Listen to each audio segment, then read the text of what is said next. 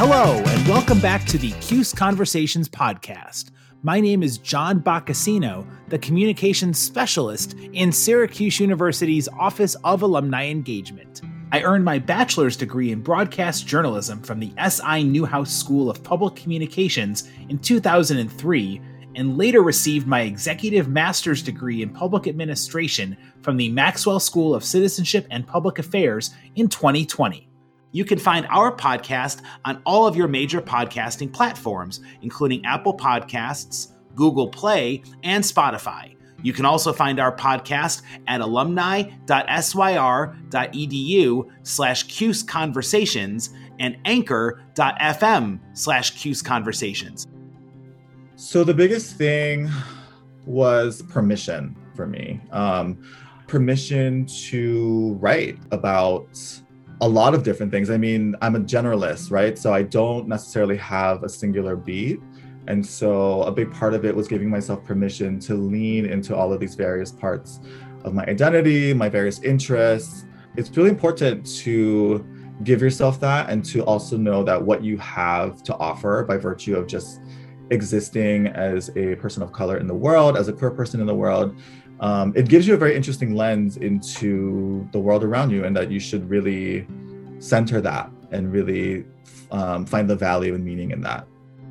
Well, folks, today on the podcast, it is my pleasure to welcome on Mitchell Kuga, a class of 2009 graduate who earned a degree in magazine from the S.I. Newhouse School of Public Communications. He is a freelance journalist living in Honolulu, Hawaii, a little bit envious about the climate he gets to experience compared to the central New York weather, which had snow most recently. But Mitchell is a fascinating alumnus we're going to talk with here on the podcast. He, again, has been published in all sorts of magazines and publications, including GQ, T Magazine, and Condé Nast Traveler. He is a 2019 recipient of the Excellence in Online Journalism Award from the NLGJA, the Association of LGBTQ Journalists. And recently, he was part of a virtual celebration of Asian American and Pacific Islander Heritage Month. Kuga spoke virtually about growing up as a fourth-generation Japanese American, how he used his writing to learn more about himself and his identity, and the transition from going Hawaii to Syracuse and back. He's now, of course, living in Hawaii, like we mentioned. Mitchell, thank you for making the time today. Thanks for having me, John.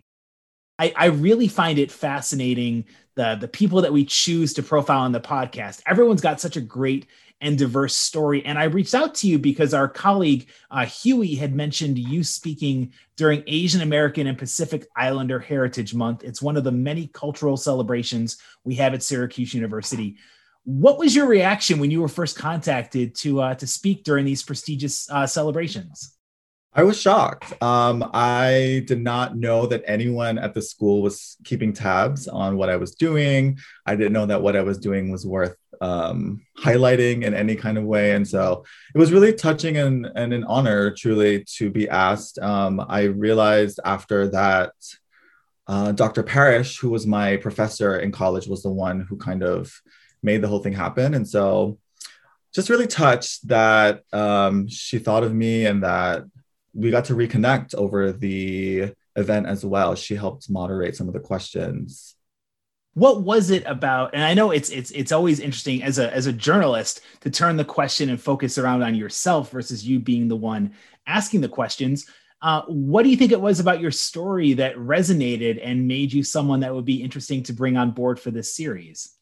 Yeah, I think to your first point, I absolutely love being in your position over the one I'm in currently. I'm very happy asking the questions and very uncomfortable answering them. I think that the thing that made my story appealing was probably the intersectionality of it. I write a lot about being queer and being Asian and the intersections of those two identities. And so I want to say that was part of it. I don't know. I also know that Dr. Parrish saw my wedding in the New York Times. And so that might have been part of it too. Congratulations, of course, on your nuptials. I'm mostly joking about that, but she did mention it jokingly, so I thought I would bring it up. When it comes to and again, the whole month of April, we've been celebrating Asian American and Pacific Islander Heritage Month, and you spoke as part of the Paving the Way alumni speaker series virtually earlier in April. Give our audience a little bit of the crux of what your speech was all about and what the lessons you wanted the audience to take away from it happened to be. So the biggest thing was permission for me. I realized while I was thinking through my career that was a really big theme for me, especially when I was younger, especially when I was in college. It was permission to write about a lot of different things. I mean, I'm a generalist, right? So I don't necessarily have a singular beat. And so a big part of it was giving myself permission to lean into all of these various parts of my identity, my various interests. And then also, I think as a queer Asian person as well, I think often seeking permission from mostly white institutions as well. And so I really wanted to just impart that it's really important to give yourself that and to also know that what you have to offer by virtue of just existing as a person of color in the world, as a queer person in the world, it gives you a very interesting lens into the world around you, and that you should really center that and really find the value and meaning in that through your work. It's interesting to hear you talk about seeking permission, because I think a lot of people who don't come, and pardon my generalizations, but who don't have a marginalized background aren't used to having to seek permission to do something, having to seek permission in the way that they conduct themselves. And that's obviously different for people who do come from those marginalized communities. When did you realize that this was something different for you that you would have to contend with? And what was that seminal moment that led you to realize, you know what, permissions, okay, I need to seek them. But once those get sought, I'm doing what makes me happy, because, you got one life to live in this go round. Yeah. I mean, I think it happened on a really fundamental level for me, just in terms of existing, right? Like, I think I talked about this spread in Details magazine that was satire, but the satire was this question of gay or Asian. And for me, that was like a really real question at the time, because I felt like I couldn't give myself permission to be both. It felt as a teenager often that I would have to choose between one or the other, or that one identity would sort of compromise the integrity or the purity of the other one, right? Like, there was this sort of tension between those two. And I think a big part of it, for me anyway, was very cultural. Like, I feel like being Japanese in Hawaii, for one, was not something I ever thought of as political. Like, there's so many Japanese people here that I kind of felt very centered growing up, and there's such an abundance of Asian identity. But also politically, like during World War II, a lot of Japanese people here were not incarcerated like the rest of Japanese people on the mainland. A lot of Japanese people here, because there were so many of us, were spared because they needed us for the economy to function. And so the only people who got incarcerated in Hawaii were people who were very prominent, people who were prominent business owners, political people in the community.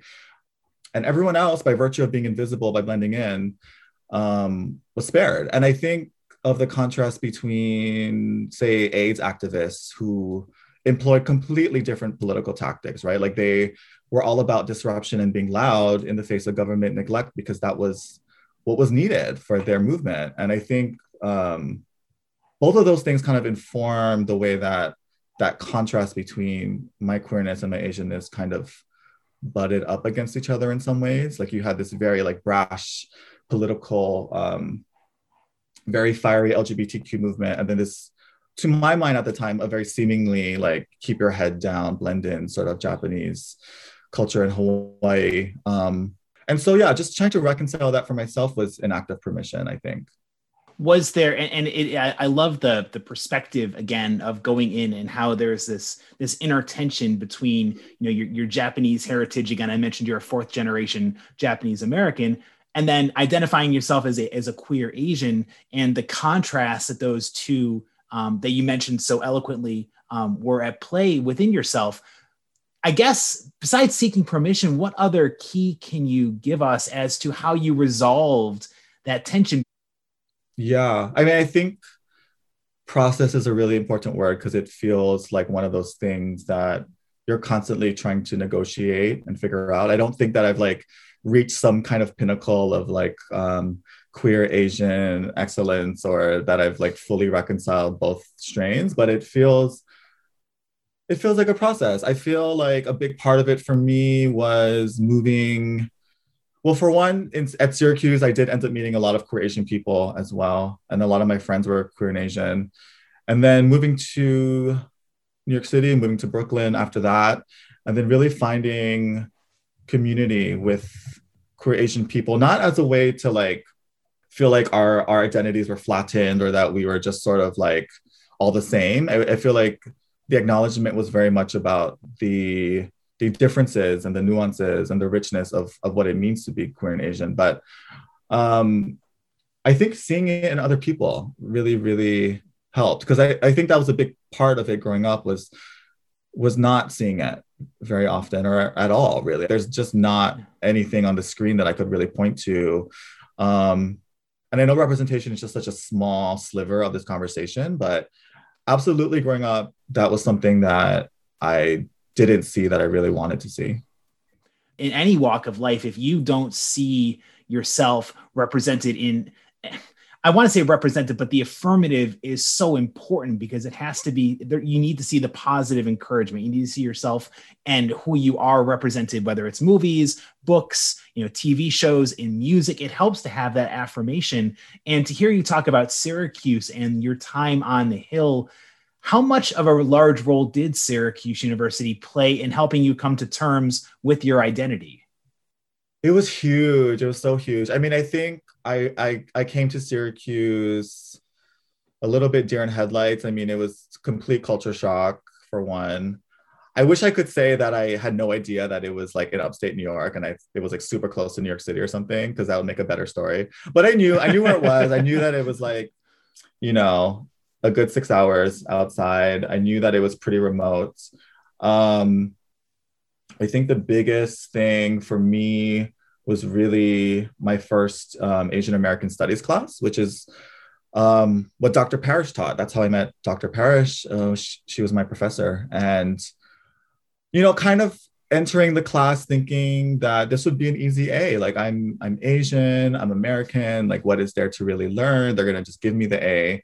And then realizing that there was this whole history, this whole lineage that I wasn't really aware of. As I said, I don't think I really thought of being Japanese in Hawaii, being fourth generation Japanese in Hawaii, to be a particularly political identity. And so, that first class was really eye-opening to me, learning about the murder of Vincent Chin, learning about the LA riots, learning about the mono-minority myth, like all of these frameworks that really gave me context for how to navigate what it meant to be a suddenly racialized body at Syracuse, which is how I would describe what it felt like there, like to understand what it meant to be suddenly marginalized, which is not something I grew up feeling necessarily, at least in terms of race. And so that, coupled with the queer studies program, which was just starting at the time, really gave me such a rich foundation for understanding not only my identity, but also my work, because that my identity did end up becoming sort of a lens through which I wrote about culture.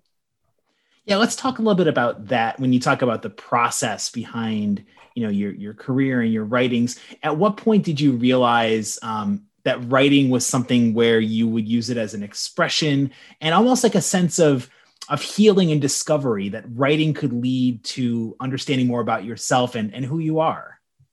I knew that from a really young age. I learned that when I was probably in the 5th grade, and it did coincide with me knowing that I was gay, like knowing that at a pretty young age, not really being able to tell anyone or not being able to fully vocalize it or live it, brought me to writing. It was really journaling that really did it for me. And it was a way to figure out what I thought, what I felt, what I desired.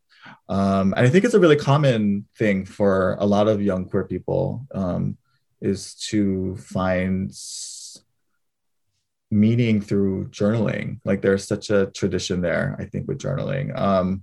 And so that was really it for me, was like learning to write myself into existence from a pretty young age, and then having that kind of translate into being that kid in high school who was like editing the yearbook and being very invested in English class. And then that translating to me applying to Syracuse and luckily getting into the Newhouse program, because I wanted to study journalism. I wanted to study magazines. I mean, I think that spread I mentioned earlier in details was really kind of a lightning rod for me in some ways, because I was like, oh, like people don't really know how to talk about these things, and I want to talk about them. And so I want to be able to write things that a younger version of myself could potentially see themselves in. And, magazines, when I was growing up, they were everything. We didn't have Instagram. We didn't have these other outlets. And so that was really my cultural lifeline to like the rest of the continent, basically. And what is it about magazine journalism? It's more of a long form medium than, especially with web articles. I mean, some of them are clickbait, 300 words, and then magazine, you have more space and more depth to go in and tell your story. What is it about that platform that really resonated with you? I love the juxtaposition that happens in magazines. I love that you can look at an editorial fashion spread that sells like $5,000 Hermes hats, and then the next page you can read about the conflict in Iran. Like there's just so much space to play with different angles in terms of culture, not only visually, but also journalistically. I think for me, writing wise, magazines were always it, because I think I'm a stylist. Like I think a lot about style in terms of sentences and being able to play with tone and voice in these ways that I guess more traditional forms of journalism, like newspapers, don't allow for. And so that part of it was always interesting to me. I'm also very slow as a writer. And so your point about things being a little bit more evergreen and a little bit, you can spend time on things, which I really appreciate. I really appreciate having time. I think things happen so quickly now, but I think magazine writing still allows for there to be space. How would you describe the style of your writing and the style of the pieces that you've produced for those many publications that I've mentioned earlier on? I think that's something that is constantly changing, depending on the publication, depending on where I'm at in my life, depending on how much coffee I've had in any given day. I think that as I said, style is important to me, but I feel like it's something that I'm always taking on and off and trying on. And I think it's always evolving in a lot of ways. I think I'm always thinking about the reader in terms of someone who has like 50 tabs open on their laptop. And so I'm always trying to kind of punch you in the gut a little bit in the beginning. Like I really am aware of the fact that people have so many ways to exit out of your piece. And just the fact that they're even there in the first place is like a huge privilege, and you want to keep them there. And so I guess in some ways I am trying to be really urgent in the way that I communicate when I'm writing. What is it about that freelance lifestyle that really appeals to you? And how do you enjoy that challenge of, again, getting to kind of make your own way when it comes to your stories? I think for me, it really is important for me to not feel like I am either pigeonholed or trapped. I mean, I think there are a lot of journalists who are in staff writer positions who have proven to be able to have a kind of flexibility. It is exceedingly rare to be able to kind of roam widely in your interests. And that's something that feels really important to me. And so from a freelance perspective, it's something that I'm able to give myself. I should also say that being a generalist for me is not something that I necessarily sought out to do. It was something that I think in journalism school was not really talked about. It was something, I feel like journalism school was very much about finding a beat and very much about finding a specialty, which I think is super valuable to be a specialist. It's just not something that resonated with me. And so much of it had to do with just me responding to the world. It just happened to do with like paying attention and living my life. And I started out writing about food at first because I worked at a restaurant for a long time. I worked at a sushi place. Well, I waited tables at Blue Monkey in Syracuse during college. And then I found a waiting job in Brooklyn as well. And so part of it was just being around food for a long time and then finding this vocabulary by virtue of just living in it.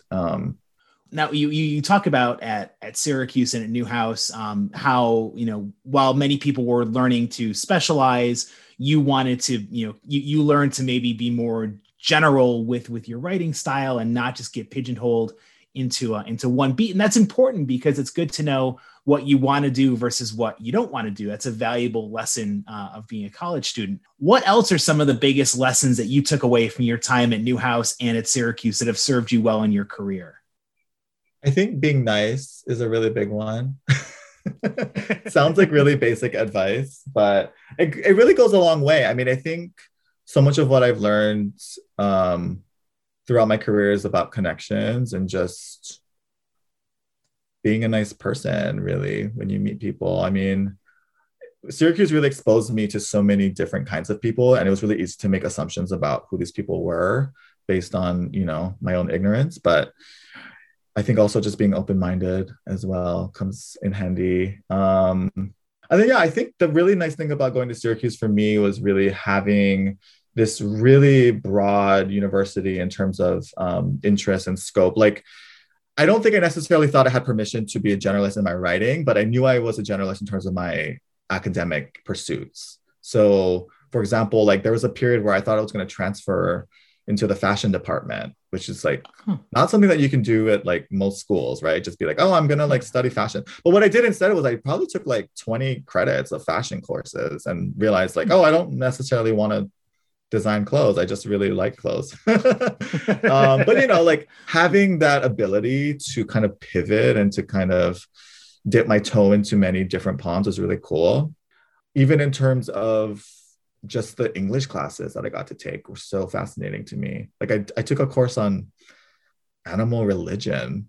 Like, what is that even? Literally studying like the religions the animals had. I took a course on queer architecture. I took a course on like ghetto realisms, like literature from the ghetto. Like there was just such a mind-boggling array of topics that I was able to study. And I was like, oh, this doesn't feel like college at all. I mean, it feels rigorous and it feels like stimulating, but it was also really fun. And so I think for me, being able to really pick and choose in any given semester, it looks so different. That was really cool. I want to go back to one of the points you talked about being nice, and the world could use that lesson in spades right now. There's been so much tumult and turmoil that we're dealing with here in 2021. And it's a tough segue, but I want to take that being nice and being nice to people and transition to some experiences that have gone on in this country. There's been such a rise in these incidences of bias, especially against Asian Americans over the last year or so since the pandemic started. And we've seen there's been issues all over the place of hatred and hate speech, and it's unacceptable. What do you think, from your perspective, has been a reason behind this torrent of hate and violence? And have you experienced any of this either personally or in your social circles? Yeah.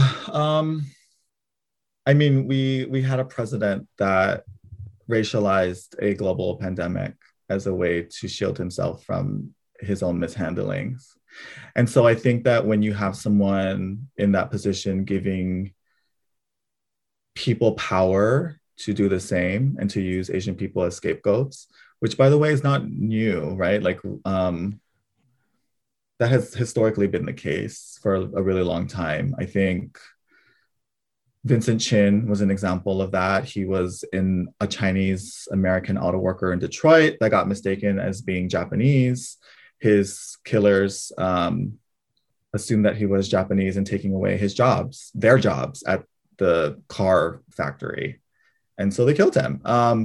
The same is true of Japanese internment during World War II. I mean, it's just an ongoing thing. I think that the reckoning around race last year is informing the reckoning we're having now.